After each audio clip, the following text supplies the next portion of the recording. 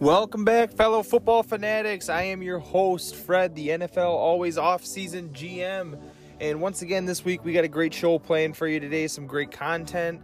We're going to dive into some of the recent NFL news. In addition to that, we're also going to be doing the State Your Case segment. Who do you think is the best GM out of the 4 candidates we had listed online?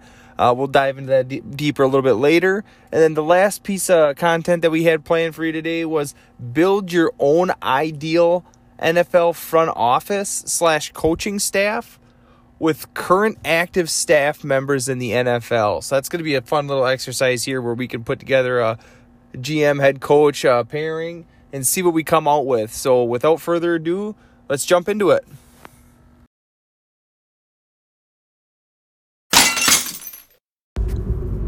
Up first in recent NFL news, we're taking a look at the Tony Jefferson signing with the 49ers. He's a safety. He formerly was of the Baltimore Ravens a couple years ago, and I believe he tore his ACL and he sat out all of 2020.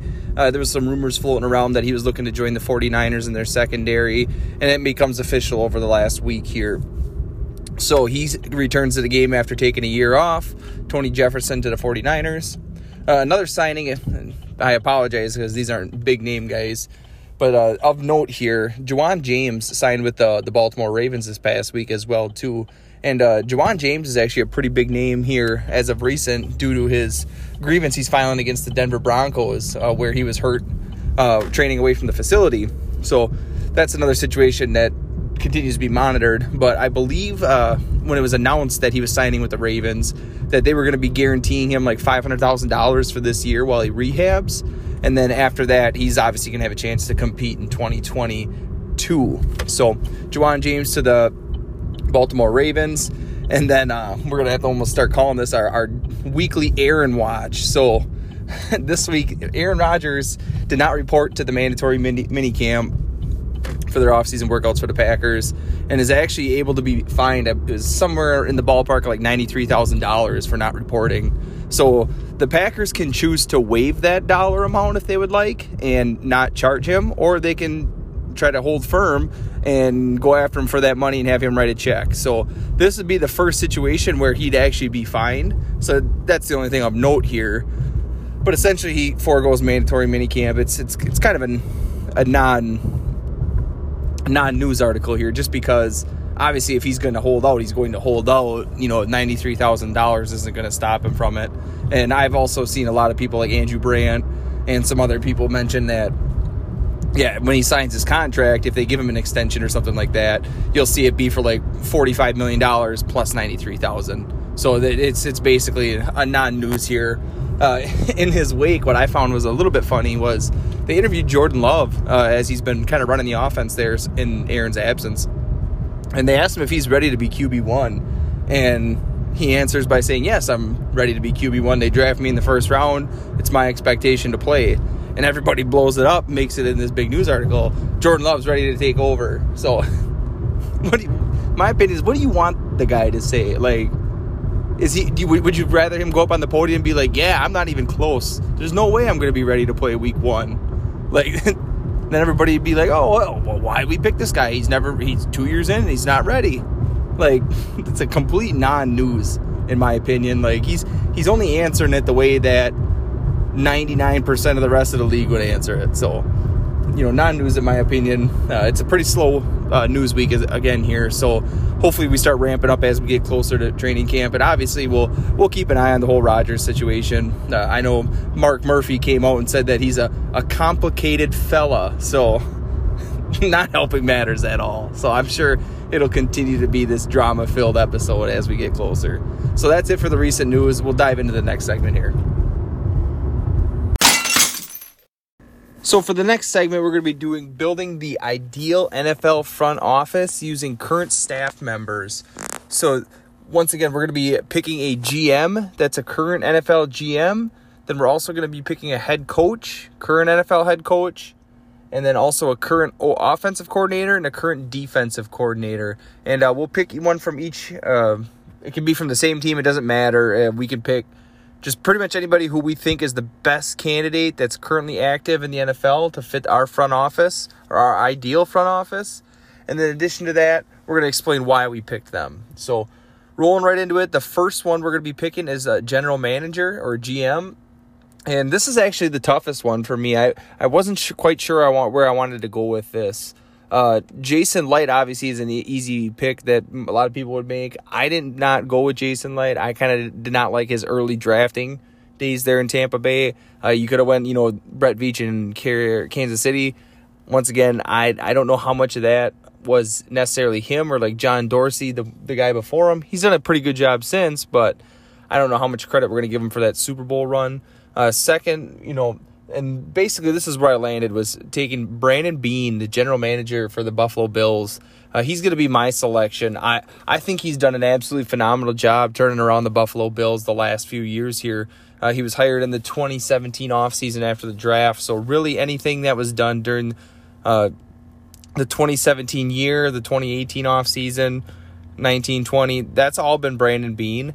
And if we just kind of run through some of the stuff that he's done there while he's been in office for the Buffalo Bills, he's drafted Josh Allen, Ed Oliver, Tremaine Edmonds, A.J. Epinesa, and then this year he had Gregory Rousseau and Terrell Basham, Boogie Basham. Some of the late-round guys he's gotten, Darrell Williams, starting tackle for them, Gabriel Davis, a very key third or fourth wide receiver in their offense. And then I also am a little bit bullish on this guy. I like Dawson Knox. Some people don't know if he has a lot of potential. I still think he could be a breakout candidate this year. All great draft picks, but the headliners there, Josh Allen, that was a huge move. That's a very gutsy move in going into the top 10 to get a guy from a non-Power 5 school out of Wyoming there. And Brandon Beane didn't hesitate. He did a great job with that. And a lot of people don't like Ed Oliver. I still think he's got a lot of potential. Tremaine Edmonds, another high-ceiling type of guy. So I really liked a lot of the draft picks he made. But in my opinion, where he really excelled was when you take a look at their impact additions that they've made during his tenure. You got guys like Stephon Diggs, where he made a trade for a first-rounder. And Stephon Diggs has been absolutely unreal for them this last year and moving into this year. And then they got guys like Cole Beasley and then offensive linemen like Mitch Morrison, John Feliciano, and then defensive lineman Vernon Butler. Like, these are all guys that are like big-time additions, but the headliners there, the two receivers, two gutsy moves for guys that Stephon Diggs was an ascending player. He was a good player in Minnesota, but he absolutely exploded onto the scene last year in 2020. And then also another guy like Cole Beasley, who was kind of like an afterthought after leaving Dallas. Like, he was always just thought of as a good slot player, a good underneath guy. He's going to get you a bunch of targets. He's not going to do anything special with the ball. And last year, he was a second-team All-Pro wide receiver and a pretty key piece of what they do there in Buffalo. So I think that those are some huge, big-time additions that he made in his tenure that, just even more further bolster, like, kind of what he does. So, and obviously with all the good, there is some bad. They have a few losses, or there's a couple misses that they made. Losing guys like Logan Thomas, who kind of blew up after he left Buffalo and Washington there. And then guys like Wyatt Teller, who was absolutely phenomenal for the Cleveland Browns this last year. And even Richie Incognito has been very good for the Oakland Raiders. So those are a few guys that they lost out on. And a couple of his big mistakes that he made as well are going to be like the Josh Norman signing. They really wanted to pair him with Tre'Davious White, and he just didn't quite have as much left in the tank as they had originally thought. And then you got guys like their draft picks like Zach Moss and Devin Singletary. They were second and third round picks, or I believe second or third round picks, and they really haven't panned out. I mean, you look at their running game; they could almost get is non-existent in the playoffs last year. I mean, I think they run the ball like twice in that game against the Chiefs in the AFC Championship. They haven't got a whole lot of production out of them guys. They're really banking on them to make a big step this year, I think. But in my opinion, all the good moves that Brandon Beane's made during his Buffalo tenure further outweigh any of the bad stuff. And even when you take a look at what he did in Carolina before he came there as, one of their chief personnel type of guys, I think his resume speaks for itself. He'd be the GM I'd be calling to be heading my team up, because it just seems like every decision he's making is the right one. So next up in the front office / coaching staff here, It's going to be the head coach. And when you take a look at it, there's a lot of really good options. And I could have went with the low-hanging fruit here and took Bill Belichick. Obviously, he's the greatest coach that's ever even thought about coaching in the NFL. But I kind of went with a different route here. And with today's NFL, and we're getting a lot of these young guys in there that are 21, 22 years old that might not respond to the aggressive coaching that a lot of the guys in the Belichick tree like to do. And I ended up going with Bruce Arians. So I think that Bruce Arians is this elite CEO type of head coach that is a legitimate players coach. Guys love playing for this guy. And you look at everywhere he's been, he's been very successful, especially as a head coach. When you look at his eight seasons as a head coach, which is including the one in Indianapolis where he filled in for Chuck Pagano, there's only 2 times he's been below 500. And both times he had 7 wins on a 16-game season. That's very, very good. His win percentage is very high. So he's able to build up these organizations, and he's able to coach these guys up. He's able to get the best out of these guys. You look at what he did in Arizona with an aging Carson Palmer. They were extremely competitive for 2-3 years there. They made an NFC Championship game. And then also, I also love the fact that he is a CEO coach that we talked about before. He's able to just sit at the top and run things the way he wants. He used to be an OC type of guy, an offensive-minded coach, but he's kind of took a step back. He let Byron Leftwich kind of run the offense last year in Tampa Bay, and look what they got him. It got him to a Super Bowl, and he's not afraid to make the bold moves. He likes to hire a lot of minority candidates. He gives these guys opportunities that they might not have elsewhere. He is a big proponent of female leadership in the front office, whether it's personnel decisions or if it's coaching. He's made some big strides there too. So he's not afraid to go make the bold decision. He's not afraid to tell these guys how it is. And even you listen to these interviews, he treats Tom Brady just like everybody else, but at the same time he knows what kind of icon he is. So I think he really knows how to reach guys. I think he really knows how to kind of just take an overarching look at teams and say, hey, this is what we need to do. We need to have the right guys in the right places. We need to get the best out of these guys. So I really like Bruce Arians. He was my pick for head coach in this situation. Next up, we're going to roll with the offensive coordinator. And I kind of went out of left field on this one. I kind of went with an ascending guy. And I'm sure once I say that, everybody knows who I'm taking here. But I'm going to roll with Joe Brady, the offensive coordinator for the Carolina Panthers. So he's only been an offensive coordinator in the NFL for 1 year, but he does have some NFL ties. He comes from the Sean Payton system where he was the QB coach in New Orleans, where he then moved on to LSU, and everybody knows what he did in LSU. He coached Joe Burrow, and Joe Burrow only posted the best season in college football history for a quarterback, won the Heisman, goes number 1 overall. So he's got a pretty decent resume for how short it is. And then you take a look at what he did in Carolina last year.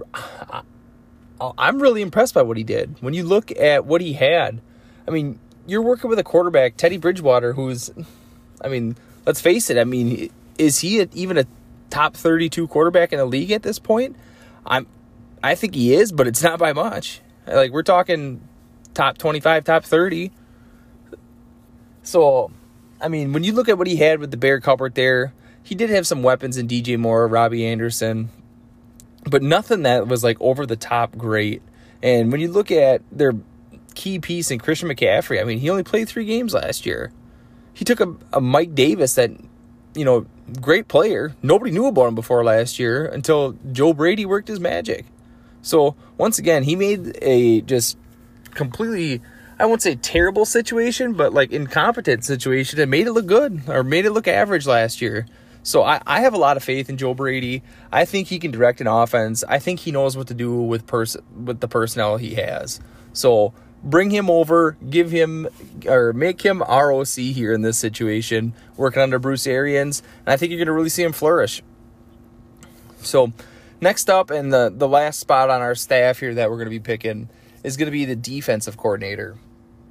So I went through and kind of highlighted some of the best defenses and the big changes they made and the improvements that you see on that side of the ball. And the one that really stuck out to me, that it was actually the first guy I thought of, but I just had to double check some other numbers, and I went with Matt Eberflus for the Indianapolis Colts. So the Colts for the longest time in the 2000s and 2010s was they were not known for their defense. The Peyton Manning days where he's just throwing up crazy amount of points and just not getting a whole lot of help on defense. Same with Andrew Luck.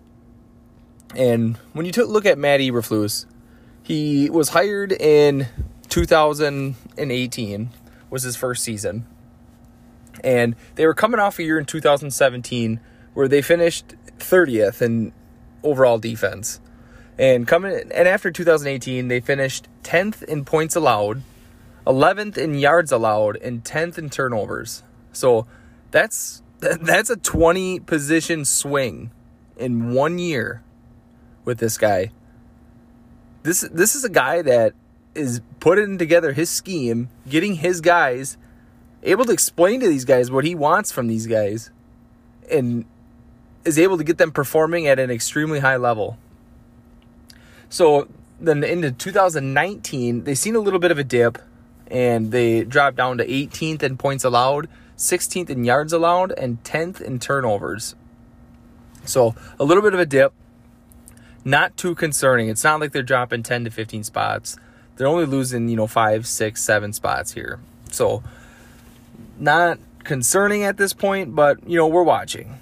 And then what happens in 2020? Responds with a year that he allows he's 10th in points allowed, 8th in yards allowed, and 5th in turnovers. So this is a guy, even with a down year, still finishing in the top 10 in turnovers every single year he's been at the helm. He's consistently given up very few points and consistently given up very few yards. And this is all in a 3-year span, with the first year being a 20-position turnaround. So I love what this guy is doing. Bring it on over to our staff. Put it together. Show the players what we want to do. Install it. See a big change day one. I think this is a great staff when you look at it. You get Bruce Arians being the CEO at the top. You have Joe Brady, ascending play caller, calling the plays. And you have an elite defensive coordinator in Matt Eberflus coming over, who, let's face it, Joe Brady and Matt Eberflus are probably getting head coaching jobs next year. So these are two great candidates, two guys at the top of their respective positions. I think that this is a front office that would be made to win. This is my ideal front office. I would love this setup here. So let us know your thoughts. I know we're probably going to hear about it for not picking Bill Belichick for anything. And that's your opinion. That's fine. That's all right with me. But just let us know what your thoughts are. Let's see what your best front office is and compare it to ours. So rolling right into State Your Case this week, we put out a poll on Twitter for the viewers and asked for an answer to who is the best current GM in the NFL. And I was a little bit surprised by the vote, because we put it out there and it was the options: Jason Light with the Tampa Bay Buccaneers, Brett Veach with the Kansas City Chiefs, Brandon Beane with the Buffalo Bills, and then Mickey Loomis with the New Orleans Saints. And those are the top four in my opinion. I kind of just went through the entire NFL, and based on recent and long-term success and kind of how they'd set the team up, I picked those names out. And I'll give an honorable mention to Kevin Colbert, because we had someone mention in his name saying, hey, I think he's one of the top guys. So that was one vote for him, so I'll mention him in there. But those four were the ones we put in the poll, and with the viewers voting on it, actually a little bit surprised, because it's the same guy that I picked for our earlier segment when we were building the front office out, and it was Brandon Beane. So Brandon Beane with the Buffalo Bills. We're going to defend why he is the best GM in the NFL. And he starts out his career as an intern with the Carolina Panthers, where he basically turns down a sales job there to be an office intern, and he kind of works his way up through the organization over the last couple decades here, and ends up being the assistant GM on the Carolina Panthers when they go to the Super Bowl in 2015. And kind of makes a name for himself in a lot of the scouting circles, a lot of the front office circles. And eventually, once Doug Whaley, who has led the Buffalo Bills to kind of a bunch of middling records there in Buffalo after they seen some very serious success in the late to mid 90s. But a lot of 6 and 10s, a lot of 8 and 8s, a lot of 7 and 9s and 9s and 7s over the last decade or so for the Buffalo Bills. They moved on from Doug Whaley and went on and hired Brandon Beane. Sean McDermott had already been there before Brandon Beane got there. And basically they kind of went and got one of his guys that McDermott had worked with Carolina. So Brandon Beane comes in. I believe it was in his first draft. He selects Josh Allen, which we all know what Josh Allen did this past year. He's a top 5 quarterback in the NFL. It didn't look like that early on. The first couple years, a little bit rocky. But he really comes on and has really proven that he was worth that top 10 selection. And at the time, it wasn't a very popular pick with fans and just people around the NFL in general. So kudos to Brandon Beane. He made a great move and gets his guy in Josh Allen. And when we take a look at some of his other draft picks, he gets Ed Oliver, who at the time was an absolute steal considered. He was a top 5 player in the draft, and they get him at like 8 or 9 again. And then we take a look, he gets guys like Tremaine Edmonds, and Darrell Williams is a later round selection in the third or fourth round there as well that really panned out for him. And then this past year, they got Gregory Rousseau in the first round, and they get another quality piece in Terrell Basham. So through the draft, it's, they got the high-end talent with Josh Allen, but then you get a lot of guys that have just been very consistent contributors to their roster with kind of sticking around and being impact players. I believe they picked the 5th-year option up on all the players so far that have been available. So that's a true testament to, hey, they see that they got the guys that fit their culture, they fit their locker room, they fit what they're trying to do on offense and defense, and they fit their scheme. And basically, they like what they got, and they're going to keep moving on with them. So I think that those were some really great hits by Brandon Beane in the draft. But I think where he really excels and basically has really made a name for himself in Buffalo has been adding some of these impact players in the offseason that really have made significant contributions to their roster. So I remember a couple years back when they were building out that offensive line, they signed a couple of guys like Mitch Morse and Jonathan Feliciano and like Ty Neshke, and everybody's like, man, they're doling out. They're not big contracts, but like these $6, $7, $8 million contracts to these guys that just, not necessarily no-name guys, but just kind of middle tier, mediocre offensive linemen. And they've really built out, and they've got some serious depth along the offensive line now. They get all these guys that they bring in, like Mitch Morse and Jonathan Feliciano. They're starting for them now. They made significant contributions. They're still sticking to the roster. They're on a team that just made an AFC championship game. So I think that was the way to go. You build it in the trenches, and you go from there.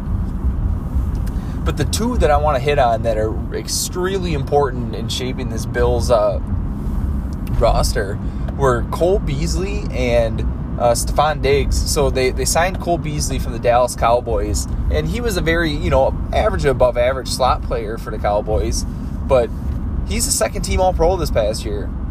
And when you look at it, they have another All-Pro playing on the outside from him, Stephon Diggs. The guy, once again, above average player, good player from Minnesota Vikings. They trade a first-rounder, which at the time, they're like, man, you're going to trade a first-rounder for Stephon Diggs after DeAndre Hopkins just goes for a second and a fourth? But it's paid off. It's been worth every single penny. The guy goes for 110, 120 receptions this past year and just lit the world on fire. Another All-Pro. So you got one of the best duos in the NFL. I mean, if anybody's been on social media in the last couple of days, you're going to see all the memes and Twitter pictures going around about who's the best duo in the NFL. And Bills Mafia is letting you know that, hey, we got a couple guys here that are definitely worth talking about in that same light. So really like what they did there, getting a couple of very high quality veterans, bringing them in and making immediate impacts and really affecting how they run their offense, especially since they like to go that 10 personnel look where they're trying out 4 wide receivers every time. They're slinging a ball around. They're letting Josh Allen really make plays, and these guys have made significant contributions, are really high impact players for the Bills roster right now. I mean, of course, they're going to miss on some guys, most notably the couple running backs that they drafted, Zach Moss and Devin Singletary. They're going to have every opportunity to try to crack the roster and really make an impact and really do better than what they've done their first couple years in the league here. Like, it's not too late for them guys. So they're going to get every opportunity to contribute still. And guys like Dawson Knox, like, it's a position that takes a little bit of time to really develop in the NFL. So I wouldn't necessarily say he's a miss either. So he's only in his third year here. He could still make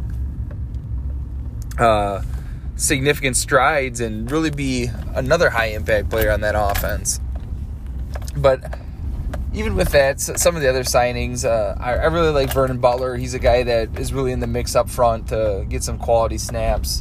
And for every time you get guys like Vernon Butler and Cole Beasley, you're going to have a guy like a Josh Norman. So, like, you're not going to bat 1,000 every time.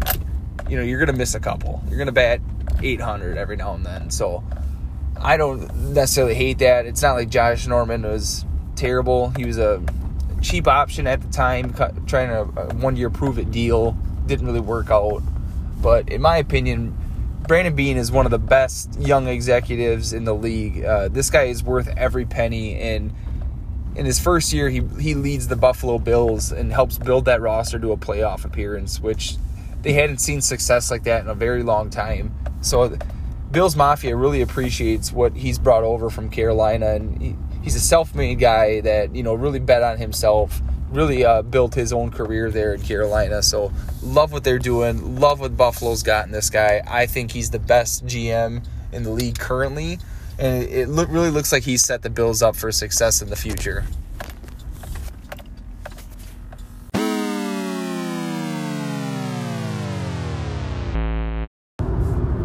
That's going to be all she wrote for this episode this week. We appreciate everybody with downloading the podcast, taking a listen, interacting with any of the nonsense that we throw out there on the Twitter website as well, too. It's all greatly appreciated. It's always fun and great to hear back from some of the viewers, some of the people following us along on Twitter as well, too. I always love to get everybody else's opinion. It's never enough just to be stuck in your own ways. It's always going to be open-minded, see what everybody else has to offer out there. So next week, we're going to have another great episode planned, some of the more off-season content that we've been working on. We'll be sure to share it with you on Twitter and include everybody in on that, especially the State Your Case episode. So be sure to tune in. We'll see you next week.